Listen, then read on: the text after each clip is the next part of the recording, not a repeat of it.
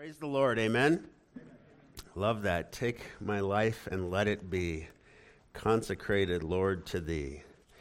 We're going to continue in our study in Acts this morning. If you'd open up to the 11th chapter, Acts chapter 11, we're going to go to the end of the chapter. We're going to start at verse 19. So if you'd please stand with me for the reading of God's Word.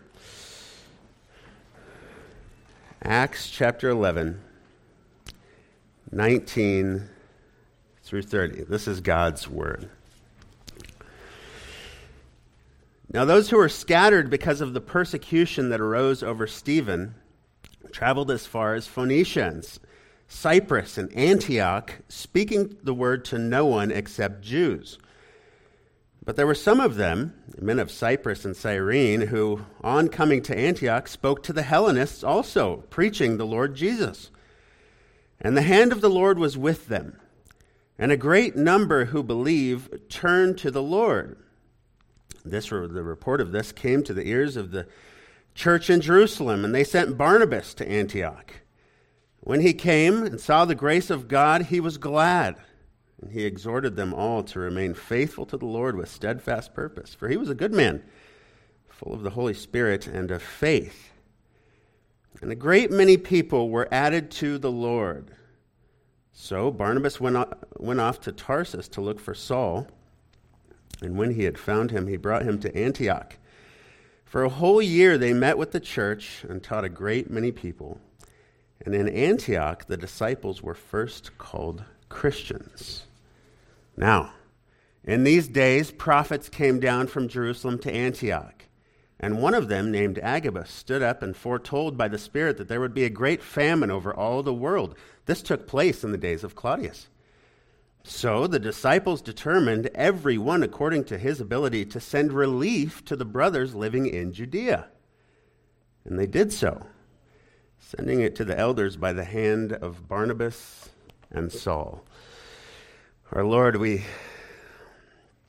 are so thankful to be here this morning to open up your holy word. As Chris says, as he said, we pray that you would just change our hearts even through this text, Lord. We know that it has the power to do so.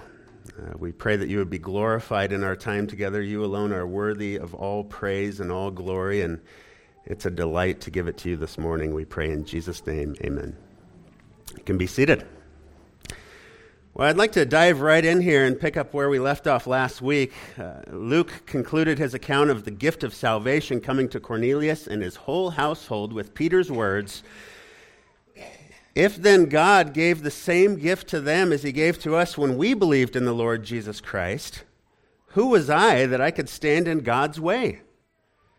When they heard these things, they fell silent and they glorified God, saying, "Then to the Gentiles also God has granted repentance that leads to life." God granted repentance. God not only granted salvation leading to eternal life, but he gave holy and capable, totally depraved men and women the ability to repent, to turn from their sins, and to turn to him for that salvation, and all through the power of his Holy Spirit who had been poured out on these Gentiles, these non-Jewish men and women of Caesarea. For the last 3 weeks now, we've spent our time highlighting this monumental shift that had taken place in the church in chapters 10 and 11. Events that have had massive implications for every Christ follower, Jew or Gentile, since. And events that would continue this morning as we pick up in verse 19, where Luke says, "Now those who were scattered because of the persecution that arose over Stephen traveled as far as Phoenicia, and Cyprus, and Antioch, speaking the word to no one except Jews." This takes us all the way back to chapters 7 and 8, right? As the religious Jews of Jerusalem were stoning Stephen, he called out, "Lord Jesus, receive my spirit." Falling to his knees, he cried out with a loud voice, "Lord, do not hold this sin against them." When he said this, he fell asleep. And Saul approved of his execution. Chapter 8, verse 1. And there arose on that day a great persecution against the church in Jerusalem, and they were all scattered throughout the regions of Judea and Samaria, except for the apostles. So from that day on, that day when the religious Jews in Jerusalem tried to stomp out the flames of the gospel, on that day the embers of the fiery ashes of the church rose up and were carried by the winds of the Holy Spirit all throughout Palestine. As the Lord scattered his people, as the Lord sowed the seed of his gospel throughout that entire region, Philip went to Samaria, where the half-breed Jew Gentiles received the word of God and the Spirit of God, breaking down the long-standing barriers between the two people groups. He was then taken down to Gaza, where a man from Ethiopia received the word of God, received the Spirit of God.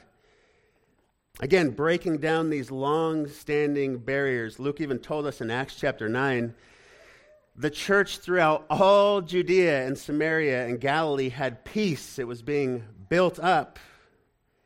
Walking in the fear of the Lord and in the comfort of the Holy Spirit, it multiplied. The word just grew and grew, the unstoppable word of God. And he says, Peter went here and there among them all, even traveling down to Lydda over to Joppa. This is where he receives that rooftop vision, witnesses God breaking down that final barrier, maybe the most difficult barrier, humanly speaking, by declaring not only all foods clean, but much, much more significantly, it's at this moment he declares all peoples clean. All people groups. Not only does he declare them clean, he actually indwells them with his very own Spirit. And the believers from among the circumcised who had come down with Peter were amazed because the gift of the Holy Spirit was poured out even on the Gentiles. Even on the Gentiles. Then to the Gentiles also, God has granted repentance that leads to life, eternal life. And remember, this scattering and this sowing all came as a result of the persecution of Stephen, of one man. As one preacher said, "Oh, to live in such a way that your death bears more fruit than your life." Much fruit was born in the days directly following the persecution of Stephen. It's still being born in our section this morning and even today. Now, those who were scattered because of the persecution that arose over Stephen traveled not just to Judea, not just to Samaria, but now as far as Phoenicia and Cyprus, Antioch. Very important to remember. Persecution scattered the body. Persecution scattered the believers. Persecution scattered the message the Sanhedrin tried so desperately to extinguish.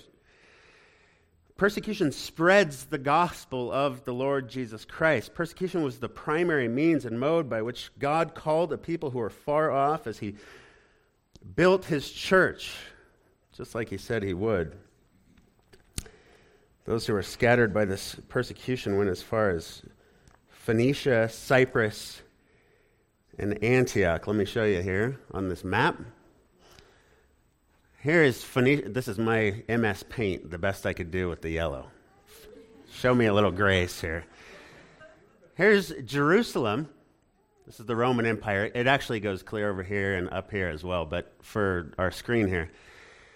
Here's Jerusalem right here. Caesarea. Here's Phoenicia up the Mediterranean coast. This is Alexandria and Rome. Now, Rome was the most heavily populated area in the city in the Roman Empire, followed by Alexandria, then Antioch. Okay, and that's where we're going to spend our time this morning. Antioch had about 500,000 people. It was a big city. Well, it was a big city. It had a lot of people in it. It was really the epicenter of immorality in the first century. Okay, this was a very dark, dark place, spiritually speaking. Very dark. Antioch was like New York City and Las Vegas on a 3-day bender. It was filthy. It was corrupt. It was filled with nefarious men and women who were on this never-ending quest to satiate the wicked desires of their depraved hearts. They even had a garden. It was called the Pleasure Garden of Daphne. This was a nod to the mythological account of Apollo's sexual pursuit of the nymph Daphne, or Beauty.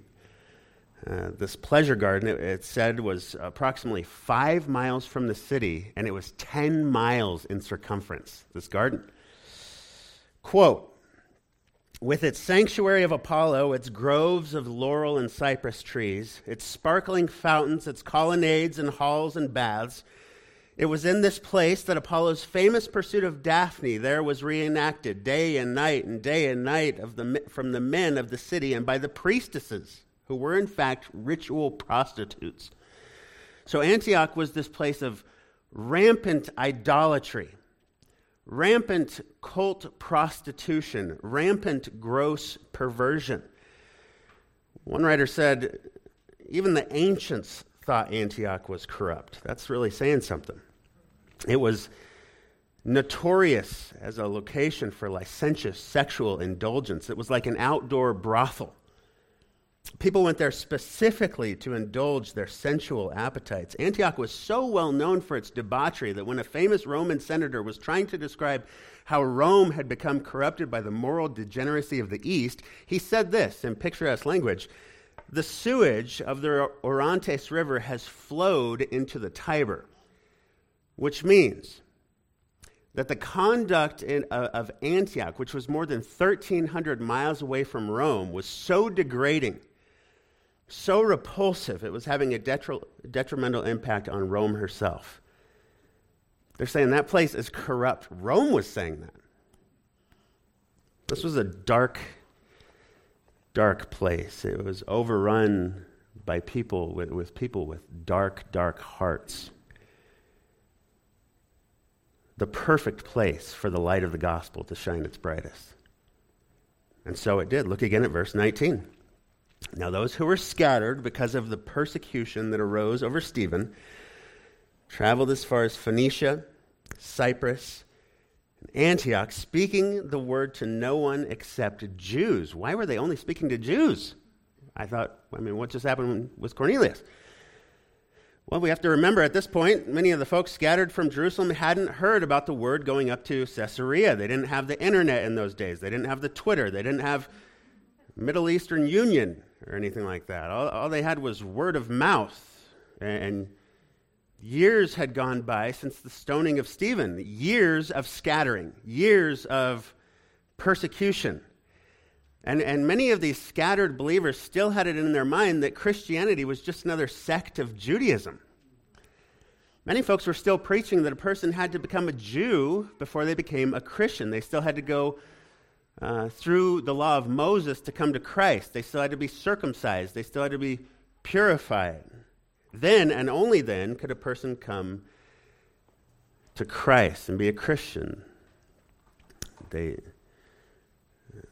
Jewish believers were scattered. They went up the coast through Phoenicia, the Mediterranean coast. Do we have that map again? I'm sorry. That's okay. Don't worry about it. All the way up through that Mediterranean coast there. Then they went over to the island of Cyprus, back to Antioch. All the while, they're searching out Jews, and they're telling Jews only about the good news of the Messiah, the Lord Jesus Christ. However, look with me at the first word in verse 20. What's that word there? But. Oh, what a beautiful word in the Scriptures. But. And this is one of the most beautiful buts in all the Bible. For it tells us of this great light that's about to shine in this great darkness. Now, those who are scattered because of the persecution that arose over Stephen traveled as far as Phoenicia and Cyprus and Antioch, speaking the word to no one but Jews only. But there were some of them, men of Cyprus and Cyrene, who on coming to Antioch spoke to Hellenists also, Greeks also, preaching the Lord Jesus. But some men, some anonymous, nameless, titleless, regular old, non-spotlight-seeking, non-glory-seeking men who Luke doesn't even name, but there were some of them, men of Cyprus and Cyrene, who came into this dark and depraved city and they preached the Lord Jesus, not to Jews, not to Hellenistic Jews, not to Samaritans, not to Jewish proselytes, not to God-fearing Gentiles, but to the Greeks, to the full-blown pagan Gentiles, the idol-worshiping, false god-worshiping, emperor-worshiping, perhaps even no God-worshiping, morally and spiritually bankrupt, corrupt, filthy, pagan men and women from Antioch in Syria. Just ordinary men who had an extraordinary impact on the history of the world. You're a Gentile sitting here this morning. These men had an impact on your life, and they were just ordinary men. Reminds me of what Paul says, "For consider your calling, brothers. Not many of you were wise according to worldly standards. Not many were powerful. Not many were of noble birth. But God chose what is foolish in the world to shame the wise. God chose what is weak in the world to shame the strong. God chose what is low and despised in the world, even the things that are not, to bring to nothing the things that are." Why? So that no human being might boast in the presence of God. Look what Luke says in verse 21. "The hand of the Lord was with them.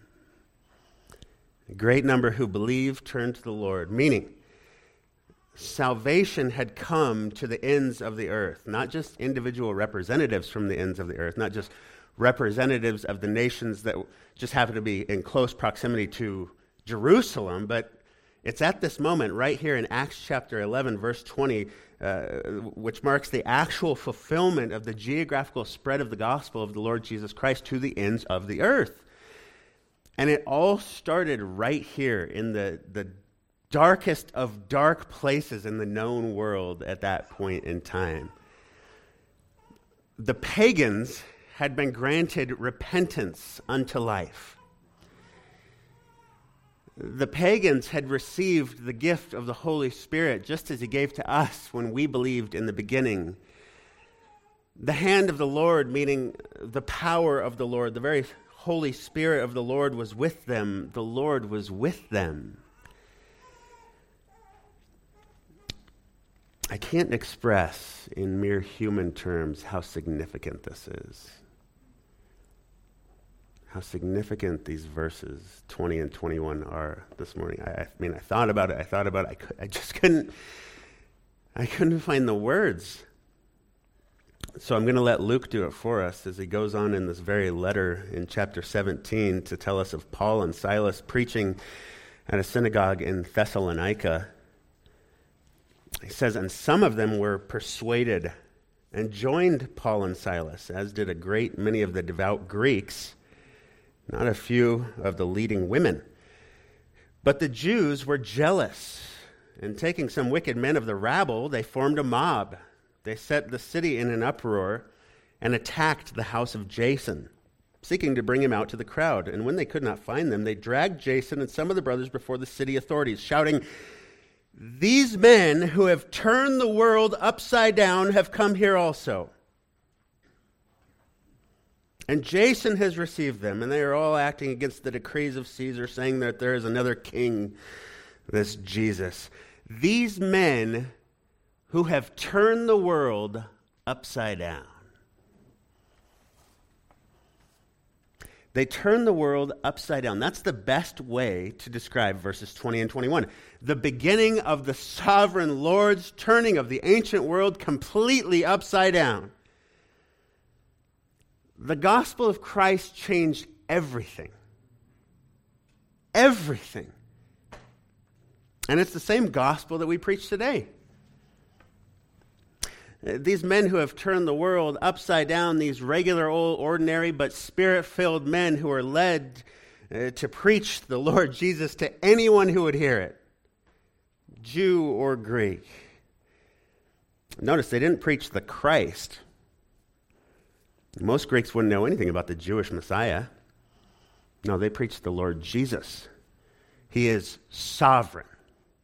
He is master of all. He is ruler of them all, whether they believe it or not. He is Lord of all.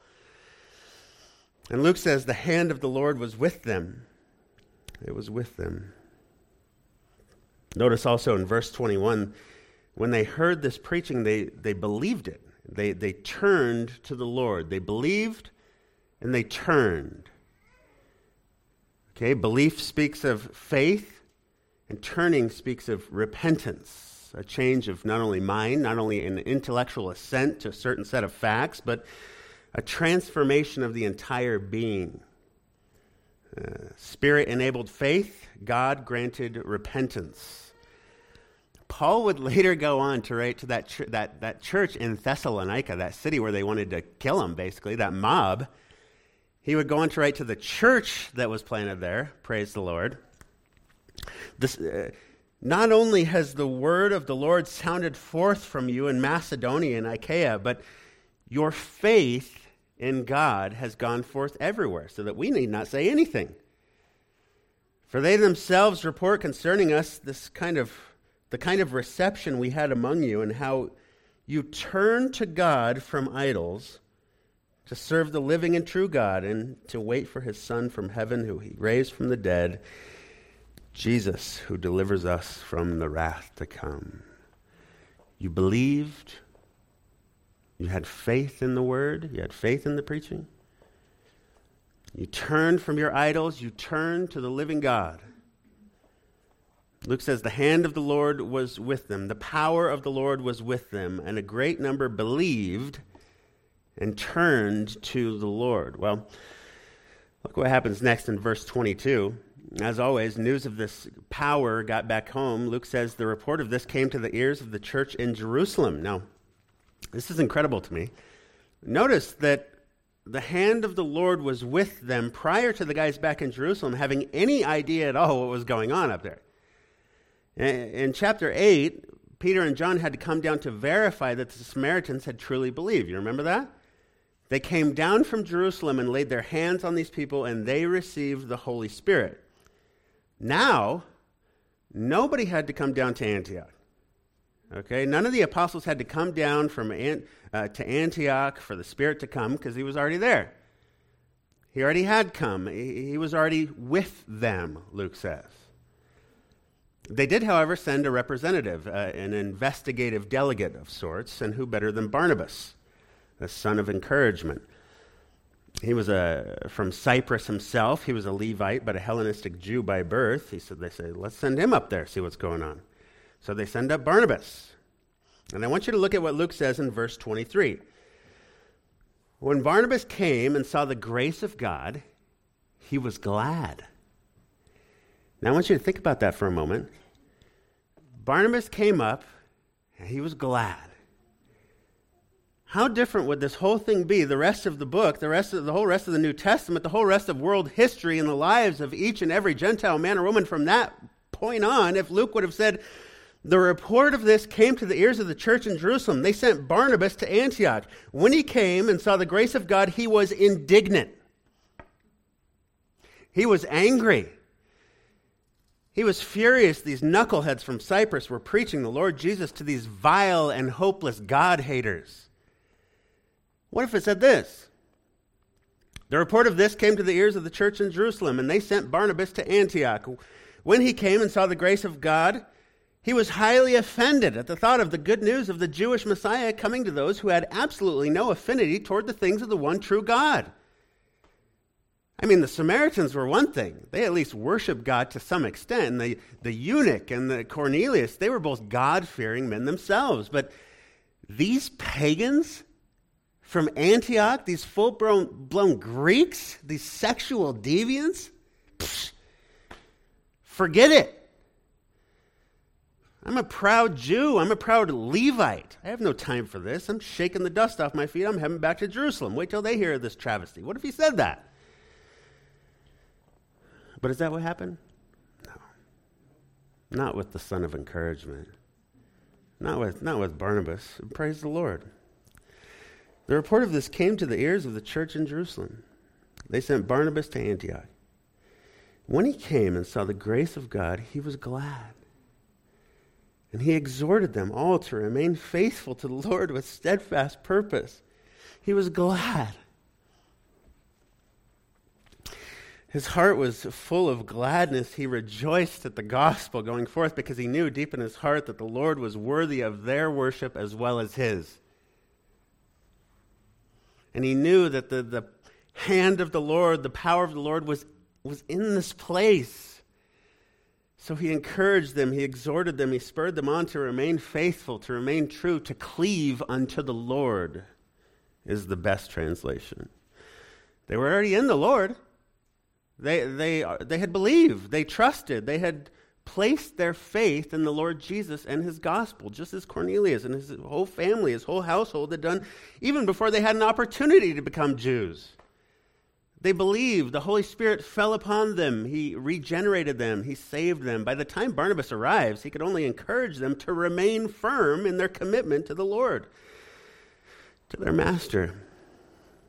Barnabas was just the right man at just the right time. Sent by the church to investigate, sent by the Spirit to stimulate, to strengthen these new believers in the Lord Jesus Christ. He was just the right man. For Luke says he was a good man. He's full of the Holy Spirit and of faith himself. That's how he's able to be called good in verse 24, by the way. Luke says Barnabas was a good man. Remember in Luke chapter 18, a rich young ruler comes up and asks Jesus, "Good teacher, what must I do to inherit eternal life?" And Jesus said to him, "Why do you call me good? No one is good except God alone." Wanting the man to say, "Well, you are God." So how now can Luke call Barnabas good? Well, who dwelled on the inside of him? God, the Holy Spirit of God.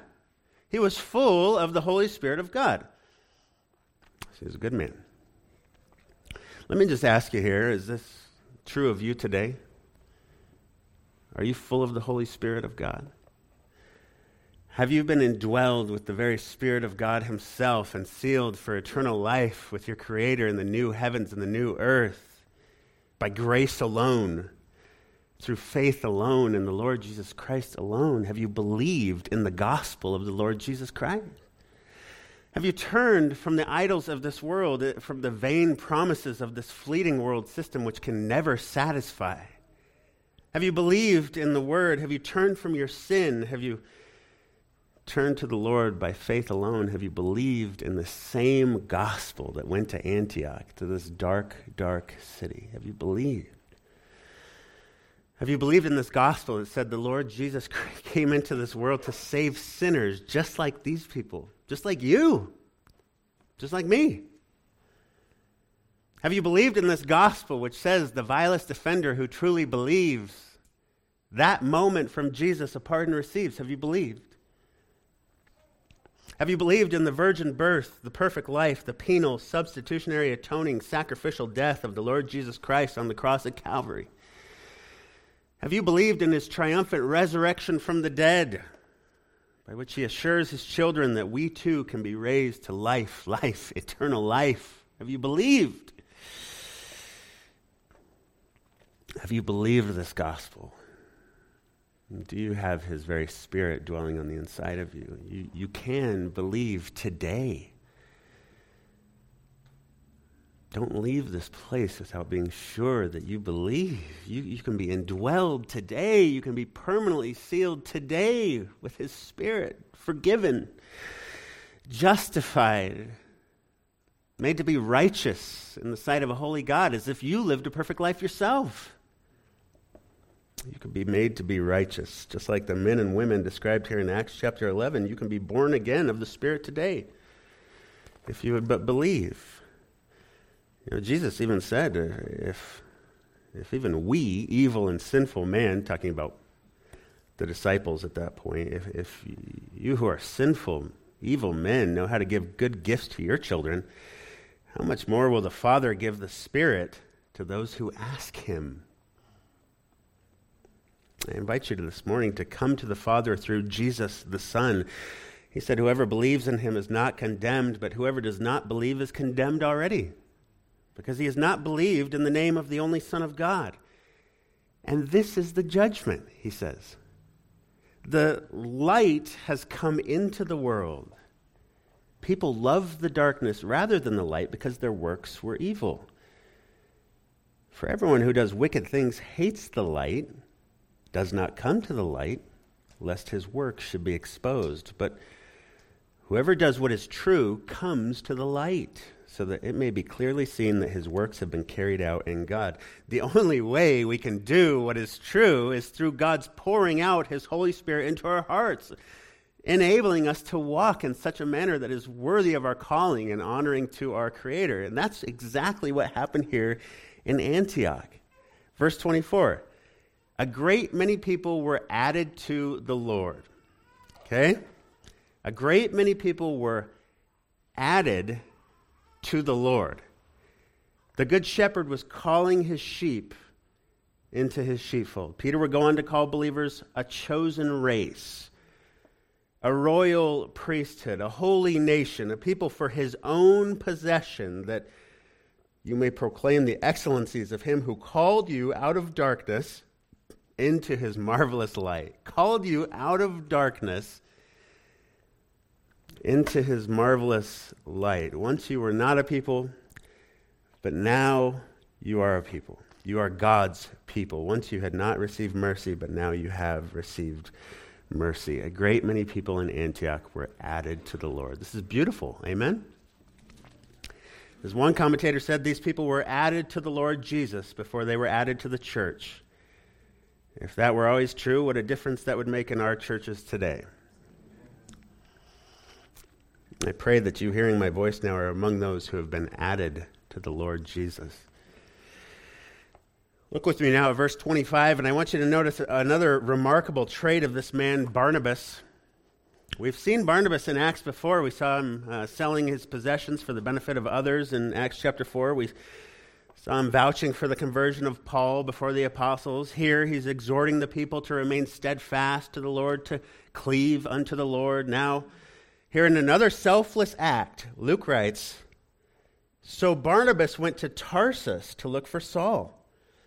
When he had found him, he brought him to Antioch. This is years have gone by since Saul's conversion. He goes up, he searches up and down, it says, that's the literal meaning, all over, up and down, in Tarsus, looking for Saul. When he found him, he brought him to Antioch, and for a whole year they met with the church, taught a great many people. This is so atypical today, isn't it? I mean, think of the current culture we live in, modern-day evangelicalism. Oh, how easy it would have been for Barnabas to say, listen here, all you new believers in Antioch, all you babes in Christ. I have come down from Jerusalem. I'm the guy who will lead you to the promised land. I will preach, I will teach, I will baptize, I will administrate, I will grow this church. I will be your senior pastor. I will be your head pastor, your lead pastor, the man who sets the vision for this body. I am the Honorable Dr. Reverend Joseph, but you can call me Pastor Barnabas. Follow me, my little flock. You know what I'm saying? He could have easily come down there and pulled rank here at Antioch. He could have been the man at Antioch, but he's not the man. He doesn't want to be the man, does he? Why? Because he's a good man.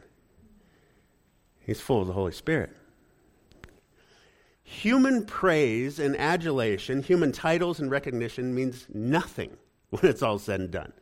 It's so temporal. He's not focusing on being the guy. He's not focusing on being the man. Neither should any of us.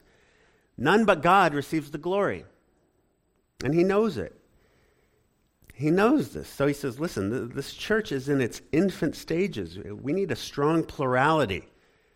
We need to establish a strong theological foundation. We need to teach these believers what it means to be a Christ follower. And I'm certainly willing to do whatever I can, whatever it takes for this to happen, but I know a guy up in Tarsus who can help us. I know this guy up in Tarsus, he was converted on the road to Damascus years ago. I mean, we're talking 7 to 10 years ago at this point. He was coming into Damascus from Jerusalem. He's coming in to persecute believers, and the Lord blinded him and saved him by his grace. and enabled him to proclaim the gospel to those in Arabia, then back to Damascus, then back up to Jerusalem. Then the Hellenistic Jews tried to kill him there. And so the apostles sent him back to his hometown in Tarsus. He's been up there. He's been preaching. He's been teaching. He's been suffering for the name of Christ. I'm going to go up there and get him. And you know what? He'll help us set this foundation. Then we'll train some guys up to take our place. And then we'll see where the Lord leads. That was the spirit of Barnabas. It's so not like what we do in America today. Let me pour into the lives of other spirit-enabled men and spirit-given women. And let me grow this church according to the biblical model, not my own opinions or my own vision. God help us if we follow the vision of some guy. No, he says, I'm going to go up there and I'm going to get Paul. He comes back. These two men, they lay a foundation for the whole year. They're teaching the people, teaching a great many people. Luke says, discipling many people, likely making disciples themselves. You know, you want to know how to build a church? It's not through programs and potlucks. Although the food here is very good. I like it. Susie, I'm looking at you.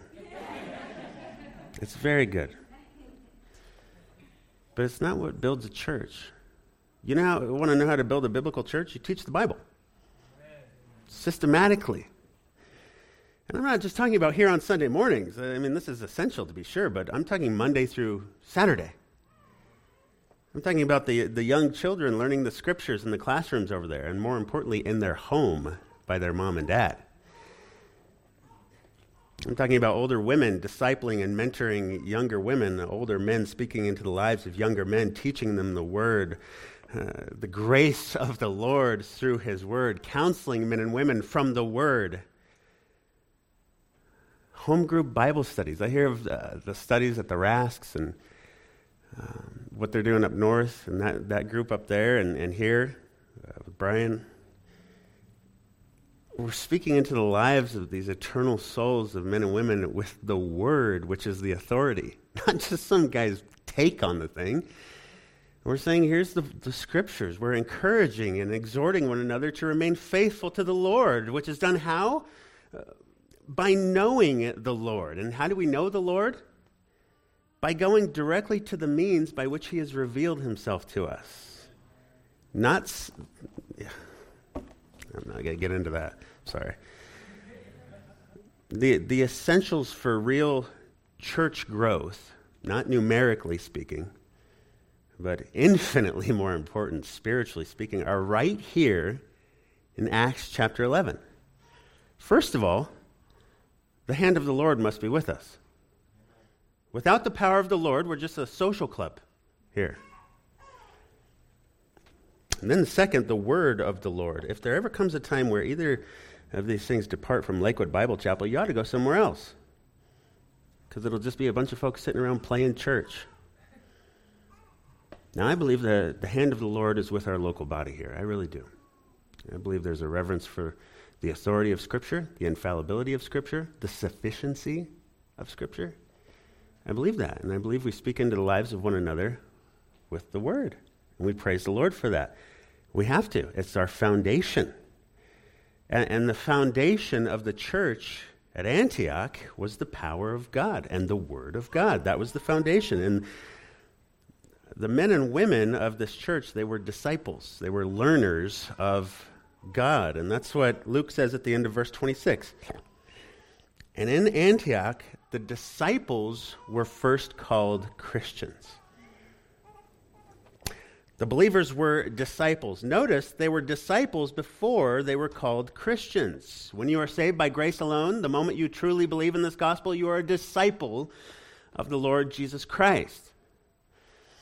I got in real trouble in a church down in Tennessee a few years ago because some pastor down there, some guy down there was saying that there were levels of Christianity.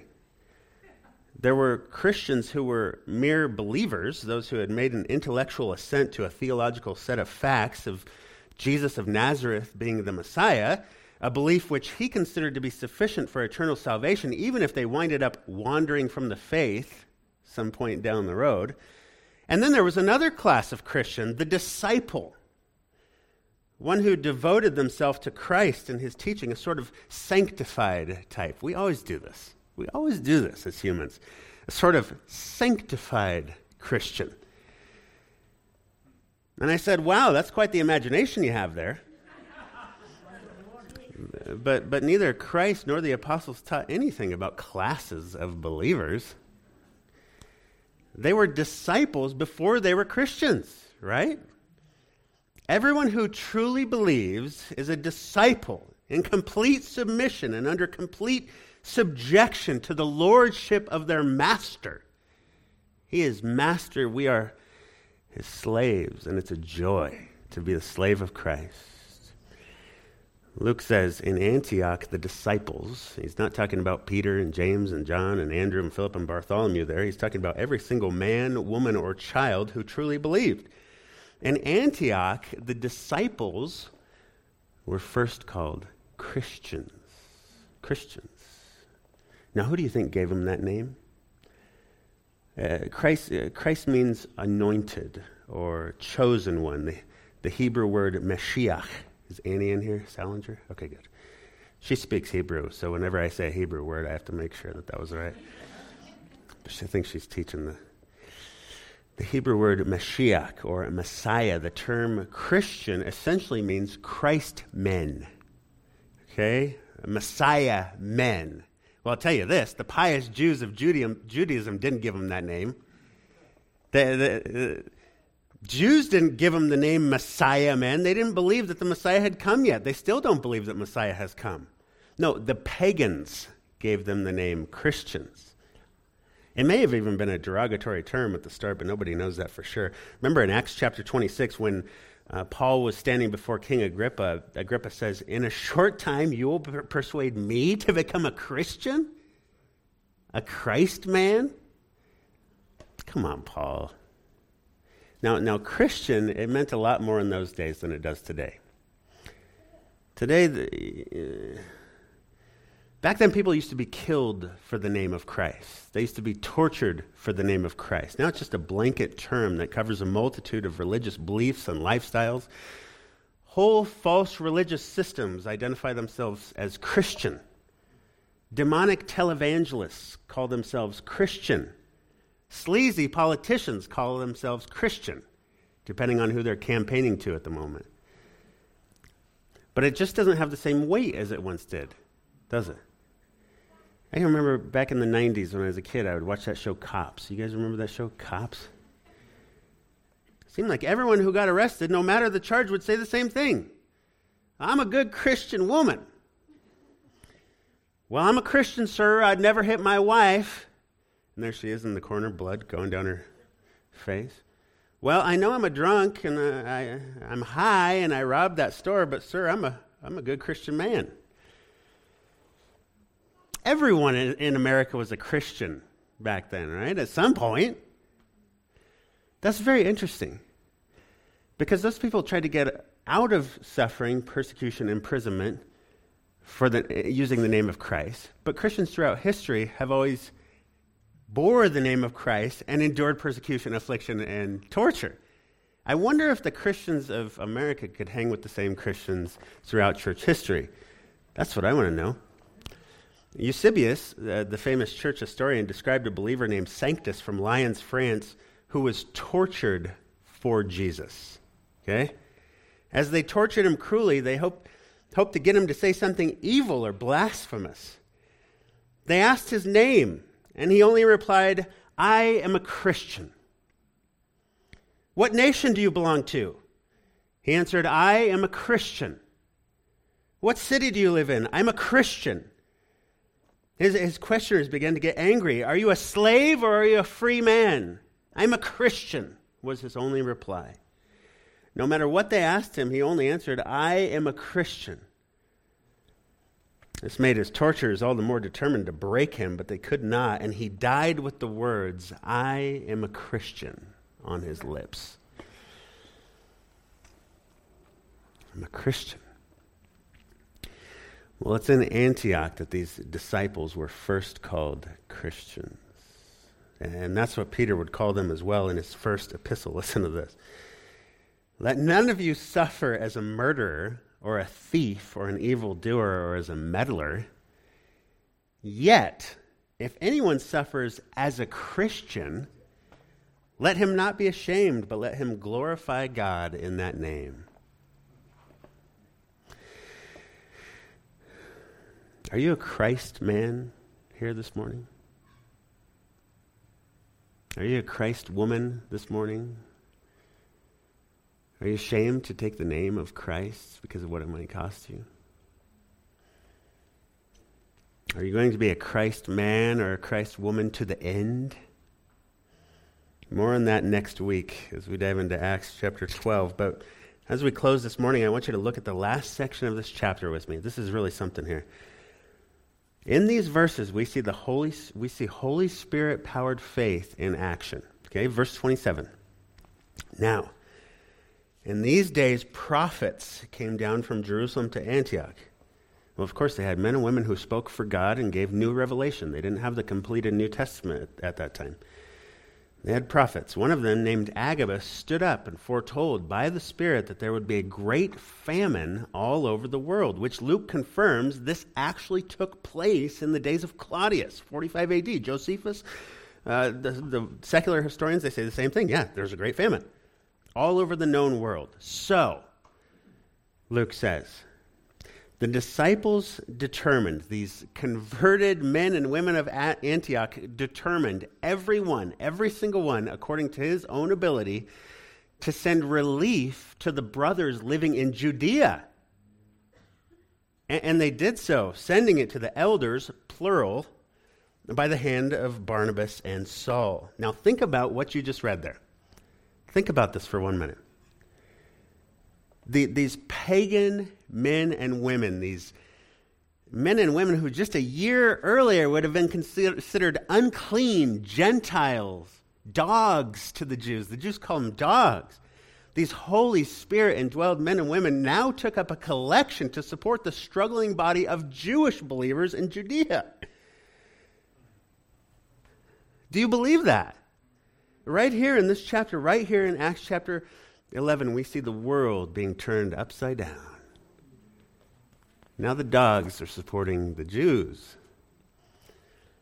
James Boyce said, as far as I know, this is the first charitable act of this nature in all recorded history. One race of people collecting money to help another people. No wonder they were first called Christians at Antioch. They were Christ men, Christ women. Note this here, Lakewood Bible Chapel, in verse 22, the Holy Spirit has the Jerusalem believers send Barnabas to the Gentiles for spiritual aid. And here in verse 30, he has the Gentiles send Barnabas right back to bring financial aid. First he goes up, encourages the brothers in Antioch, brothers and sisters in Antioch. Spiritual aid. They grow in the Lord. Send him right back down to Jerusalem, financial aid, when they needed it most. So apparently these men and women had been strengthened to the point they didn't need Barnabas and Paul around at this time. They had the power of the Lord. They had the word of the Lord, the very gospel of the Lord Jesus Christ as their foundation. This is the church. This is the church at Antioch, and it won't be the last time we hear about them. In fact, we'll hear much more about them in the coming chapters, these Christians.